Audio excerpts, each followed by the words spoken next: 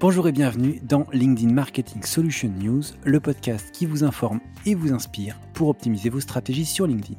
Je suis François Decaux, Senior Client Solution Manager chez LinkedIn et dans ce podcast, je partage avec vous les dernières nouveautés, produits, des exemples de campagnes et de stratégies de marque et je vais à la rencontre de ceux qui rendent tout cela possible, nos experts et nos clients, pour partager leurs bonnes pratiques et vous aider à trouver de nouvelles idées. Vous êtes prêts ? C'est parti.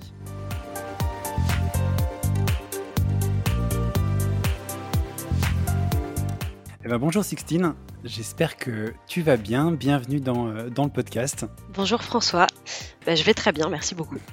Écoute, tant mieux. Ravi d'être avec toi. On va parler notamment de développement de pages, de stratégies pour faire émerger une page sur LinkedIn. Mais avant de parler de tout ça, je vais simplement te demander de te présenter pour ceux qui ne te connaîtraient pas. Bien sûr, alors je viens de changer de poste, mais le projet qui va nous intéresser aujourd'hui, je l'ai mené quand j'étais en charge de la communication externe de la branche GAS, Renewables and Power, chez Total Energy. Très bien. Écoute, merci beaucoup. On va parler en effet d'un gros projet qui est la stratégie de développement de pages sur LinkedIn. C'est un projet qui a été lancé il y a un peu moins de 2 ans maintenant.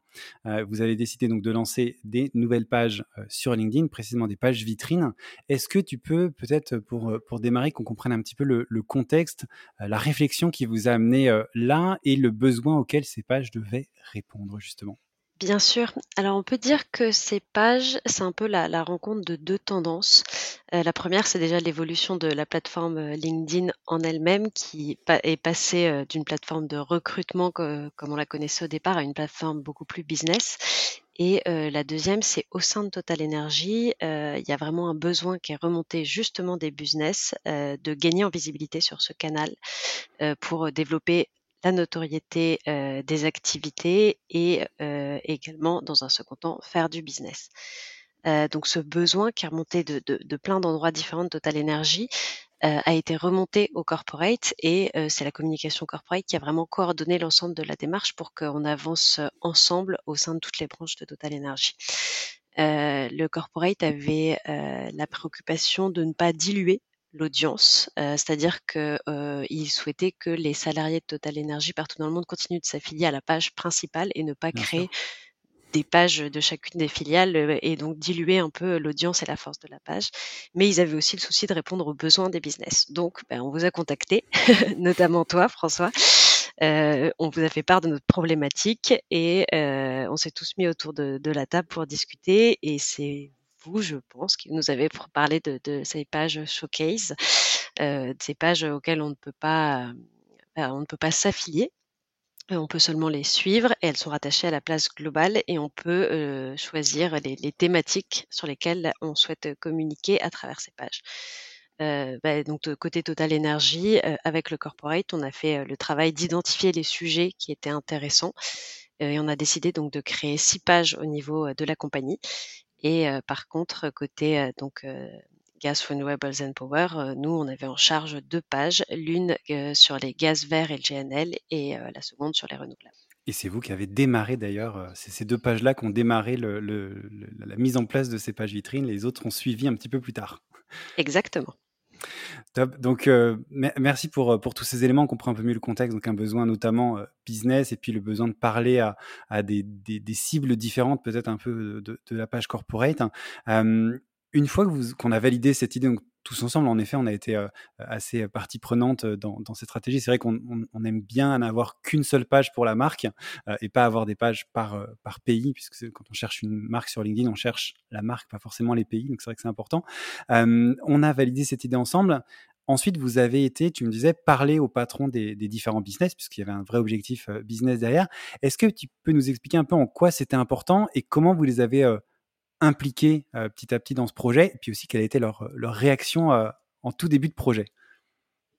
Oui, alors c'est vrai que là, on avait une préoccupation, c'est-à-dire que, le besoin était remonté de certains business, mais forcément pas de tous. Il y a des Ouais, business pour lesquels, au sein desquels l'idée n'était pas encore apparue et on voulait répondre aux besoins, mais aussi anticiper les futurs besoins pour pas se dire: «Bah, tiens, peut-être que, faudra qu'on crée une autre page dans 3 ans, puis encore une autre» et que ce soit pas, qu'il y ait pas une vue d'ensemble. Il fallait vraiment qu'on réussisse à embarquer tout le monde. ok. Donc on a vraiment fait le tour et on a eu plusieurs réactions. Il y a eu bien sûr les enthousiastes, ceux qui avaient pensé, qui étaient déjà conscients, du potentiel de LinkedIn, mais qui avaient simplement besoin de comprendre comment ça allait marcher, quelle coordination allait mettre en place, comment on allait fonctionner, l'implication que ça allait nécessiter au niveau de leurs équipes évidemment. Et on a aussi défini avec eux, les messages qu'ils souhaitaient faire passer, les messages business importants pour eux et les pays prioritaires.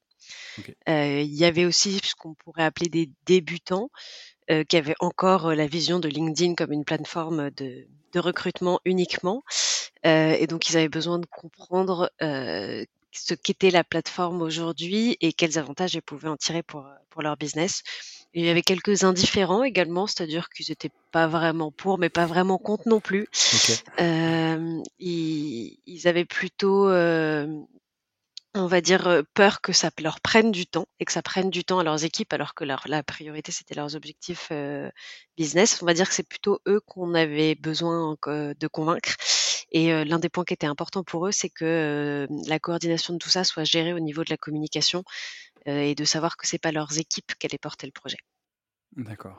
OK, donc mais important de les impliquer donc dans tous les cas assez tôt pour, justement tu le disais éviter d'avoir des besoins qui remontent plus tard et puis d'être sûr que les pages répondent à leurs enjeux, qu'ils soient, en effet, enthousiastes ou pas encore, mais d'embarquer vraiment tout le monde pour que ça fonctionne. Exactement, et pour être sûr que tout le monde derrière soit embarqué, on est passé en comité directeur de la branche où on a présenté, les lignes éditoriales qu'on avait travaillées avec, les business, le budget et tout ceci a été validé avant qu'on avance. OK, donc tout valider et rassurer un petit peu tout le monde si j'ai bien compris. Vous avez ensuite, lancé les pages, une fois que tout est, validé, que, tout était, dans les tuyaux, prêt à partir et vous êtes parti, un peu comme tout le monde, hein, de 0 follower. Ça c'est, une situation qui peut être un peu frustrante au début. On partage, du contenu et en fait on se dit que, il y a personne qui les voit, on sait pas trop qui et cetera. C'est un peu frustrant et puis j'imagine qu'il y a aussi des attentes, si vous aviez validé tout ça à haut niveau pour que ce nombre de followers augmente assez vite. Et je sais que c'est une question que se posent beaucoup de personnes qui lancent des pages justement. Est-ce que tu peux nous expliquer un peu ce que vous avez, vous, mis en place justement pour attirer les followers vers ces nouvelles pages en interne, mais aussi en externe, un petit peu, voilà, quelle a été votre stratégie pour ne plus être à zéro follower le plus vite possible? Oui, on a la chance en faisant partie, de Total Energy d'être dans un groupe, où il y a déjà un certain nombre, de collaborateurs. Et finalement, on pouvait miser sur ces collaborateurs, pour être nos premiers fans, si je puis dire. Donc, dès le lancement des pages, alors que je pense qu'on avait un seul post, on a envoyé un mail à l'ensemble des collaborateurs de la branche CAS Renewables and Power, en les OK, informant que ces 2 pages étaient lancées et en leur demandant de suivre. On les invitait aussi à liker et à partager les contenus. Et en fait, très vite, avec ce simple mail, on a dépassé les 2 000 followers. OK. Heu, on a continué le plan de communication sur plusieurs mois, hein. Je dirais qu'en interne, ça a bien duré, 6 mois, avec un article dans la newsletter interne, un article sur l'intranet, interne, tout ça au niveau de la branche. Dans un second temps, on a fait des articles au niveau du corporate quand les 6 pages étaient créées pour, informer l'ensemble des collaborateurs. À titre personnel, moi, j'ai aussi, mis avec les personnes de mon équipe, les pages dans ma signature de mail pour leur donner un peu plus OK. de visibilité et j'ai fait une intervention lors d'un événement, de la branche où je présentais les pages et où j'invitais également à les suivre, à liker, à partager le contenu. OK. Donc tout ça, c'était sur l'interne et à l'externe derrière, on avait aussi la chance, d'avoir mené ce projet donc, en avec la communication de la compagnie et donc de bénéficier du soutien de la page Total Energy, au niveau, corporate et donc, on la pa cette page a fait un post organique annonçant la création des pages, et on pouvait également leur demander de temps en temps: «Tiens, on a ce post-là qui est intéressant, est-ce que vous pouvez le liker? Est-ce que vous pouvez le partager?» OK. Et comme la page avait, 3 000 000 de followers, forcément ça nous donnait quand même une petite visibilité, Et ça aide. oui. Voilà et quand on a dépassé les 10 000 followers, on a commencé à rentrer dans les campagnes, sponsorisées, donc avec, d'abord du follow ads dans les pays qui avaient été identifiés prioritaires avec le business et du sponsor content. Ok, bah écoute, super clair. Donc on mise sur l'interne pour commencer. Ensuite, on a la force de frappe de la page corporate. Et ensuite, on passe justement à la partie paid. Tu viens d'en parler. Vous avez lancé les premières campagnes donc sur de l'acquisition de followers. Mais assez rapidement, vous avez aussi mis en place d'autres types de campagnes. Est-ce que tu peux peut-être nous expliquer un peu ce que vous avez fait un peu précisément sur ces campagnes et pourquoi, pour répondre à quels enjeux, quel type de campagne vous avez mis en place? Alors oui, évidemment, on va dire comme, en fonction des business, les enjeux étaient différents. Par exemple, sur la page renouvelable, il y avait un vrai enjeu de notoriété, c'est-à-dire que Total Energy n'était pas forcément encore identifié partout comme un acteur majeur des renouvelables. Donc, la première chose qu'on a faite, c'est des campagnes en montrant, qui mettaient en avant notre expertise, dans les énergies renouvelables, qui montraient qu'on avait déjà des pays dans, des projets pardon, dans énormément de pays, qu'on avait déjà, beaucoup de fermes solaires ou éoliennes qu'on opérait, qu'on était aussi capable de développer le stockage. Donc voilà, c'était vraiment d'abord Ok. des postes pour développer la notoriété et une fois qu'on avait un peu travaillé notre notoriété et ben, on définissait avec, le business les pays qui étaient vraiment les plus prioritaires pour eux et dans ces pays-là, on faisait des campagnes de lead generation avec, pour objectif, de permettre au business sur place d'avoir des contacts, des prospects pour aller plus vite. Si on prend le sujet du GNL, c'est un enjeu complètement différent parce que là, Total Energy est le deuxième acteur mondial. On est déjà connu et reconnu pour notre savoir-faire, pour notre expertise. Mais en fait, ce qui est intéressant, c'est qu'aujourd'hui, quand on répond à un appel d'offres GNL, ils sont intéressés de travailler avec des acteurs qui ont des capacités plus larges. Donc, dans ces cas-là, on mettait en avant dans le pays notre expertise multi-énergie ça leur permettait aussi de marquer des points dans ces cadres-là. Et pareil, en fait, on pouvait faire, dans les nouveaux pays, dans ceux où ils avaient des intentions de se développer, on pouvait aussi faire des campagnes de lead generation. Alors on l'a fait un peu moins au début, parce que, on connaissait moins, ça nécessite plus d'implication de la part du business, mais on le Ouais. fait de plus en plus. Ok, donc au démarrage des choses peut-être plus haut de funnel, brand, etc. Et après, vous êtes descendu petit à petit sur vraiment de la génération de leads et donc de répondre à cet objectif dont tu parlais en tout début, qui était la partie plus business en fait. Tout à fait. Top, bah écoute, merci pour tous ces éléments et c'est intéressant de voir justement comment cette partie paid complète petit à petit ce que vous faites en organique et vous avez continué d'en faire énormément en organique aussi avec des choses qui étaient assez sympas. D'ailleurs, je pense à cette vidéo de danse notamment qu'on avait tous trouvé très sympa. Le point sur lequel je voudrais revenir, et alors c'est quelque chose qui est assez évident quand on parle de paid, mais en organique aussi, il faut tout mesurer.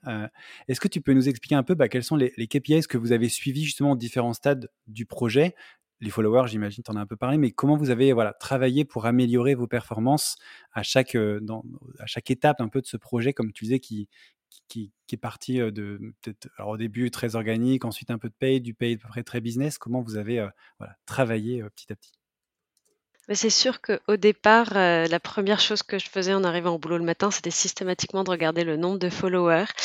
C'était vraiment l'indicateur clé. Je me disais: «On n'est pas crédible tant qu'on n'a pas dépassé plusieurs milliers. Il faut vraiment qu'on montre qu'on a une force de frappe». Donc heureusement, on a dépassé ça un peu vite et donc j'ai arrêté d'actualiser ma page 10 fois par jour. Dans un second temps, l'objectif des indicateurs qu'on mesurait, c'était de vérifier que, les followers qu'on avait acquis étaient les bons et que, ce qu'on postait, ça les intéressait. Ouais, Donc on a, plutôt, regardé le taux, d'impression certes, mais aussi le taux d'engagement, le nombre de vues des vidéos. Si, on avait l'objectif, d'aider un business à rendre visible, par exemple, son site web, on regardait aussi le nombre de visites, le nombre de clics plutôt. ok. Et évidemment, dans une cadre de campagne de lead generation, on regardait le nombre de leads. Et en fait, ces indicateurs qu'on suivait, tous les mois, enfin, on faisait des reportings mensuels, ça nous a permis petit à petit, en organique, on va dire, d'adapter notre ligne éditoriale. On a développé de plus en plus de vidéos, de plus en plus de galeries d'images. On a adopté une tonalité un peu plus fun, un peu plus décalée, notamment sur la page renouvelable. Sur le paid, par contre, comme on avait un enjeu business, quand on fait du business pour installer, des panneaux solaires ou un nouveau projet GNL dans un pays, on cherche quelqu'un de sérieux. Donc là, on gardait une tonalité vraiment, sérieuse et corporate, on va dire, pour montrer qu'on était un partenaire, fiable. Donc on a tout testé. Enfin, on était vraiment dans une OK. optique de test and learn au départ. Et on a, en fonction de ce qui fonctionnait ou ce qui fonctionnait pas, on a fini par trouver ce qui nous correspondait, on va dire. OK. Top. C'est bien cette approche en effet test and learn et de pas se dire que ce qu'on fait au début de la page quand, il y a encore beaucoup d'internes, ça va marcher après. Donc il faut toujours, voilà, s'adapter, améliorer ce qu'on fait. Donc c'est un bon message.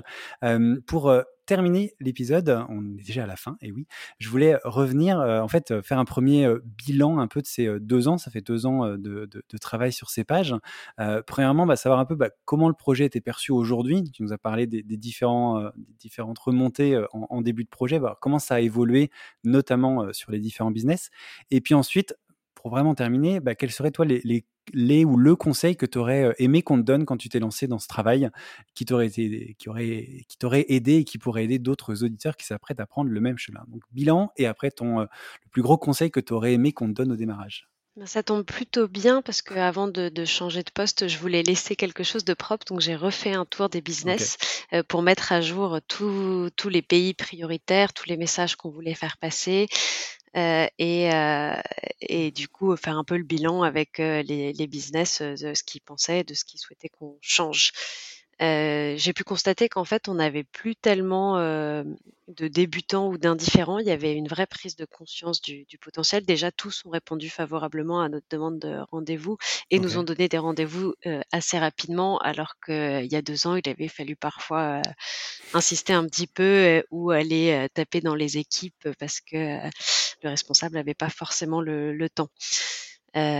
Donc c'est vrai qu'on peut dire qu'après, en 2 ans, on a quand même, on a eu de belles réussites. Aujourd'hui, la page renouvelable, c'est près de 75 000 abonnés, je crois. La page gaz, c'est un peu plus de ça doit être près de 50 000. On a des taux d'engagement qui sont souvent autour de 5. On a des impressions entre 150 000 et 500 000, par mois en moyenne. OK. Les choses ont avancé, ça fonctionne. Il y a encore des choses à améliorer. Je pense qu'on peut aller plus loin dans les campagnes business justement. Il y a un travail à faire pour travailler encore plus en collaboration avec eux. Et pour revenir à ta question sur le conseil, je pense qu'au départ, il faut être patient, Ouais. et en fait ne pas se décourager parce que c'est vrai qu'au début, on a tout de suite envie que ça monte en flèche. Mais en fait, il faut aussi profiter de ces périodes où on n'a pas encore, des audiences, trop larges pour, tester plein de choses et si ça fait un flop, c'est pas grave. On essaye autre chose et peut-être que la fois d'après ça fonctionnera. Mais c'est vraiment, cette, enfin le conseil que je donnerais, c'est d'être toujours en train d'essayer de comprendre ses audiences. Donc vraiment, ce qu'on se disait tout à l'heure, suivre les KPI de près, pour comprendre ce qu'intéresse notre audience et ce qu'ils attendent de nous et savoir comment les capter. OK, donc être patient et bien suivre ce que les audiences veulent, comment elles réagissent à chaque contenu pour s'adapter en continu. Exactement, c'est très bien résumé. Eh ben, écoute, merci beaucoup. On va terminer. Je vais te laisser avec ces deux derniers conseils. Merci beaucoup d'avoir pris le temps de venir dans cet épisode. Et puis, écoute, je te dis merci, puis à très bientôt. Merci à toi François, à bientôt.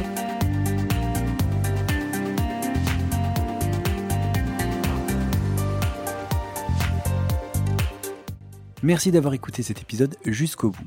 N'hésitez pas à le partager à vos collègues et à votre réseau et à échanger avec vos contacts LinkedIn si cela vous a inspiré. Bonne continuation et à très bientôt pour un nouvel épisode.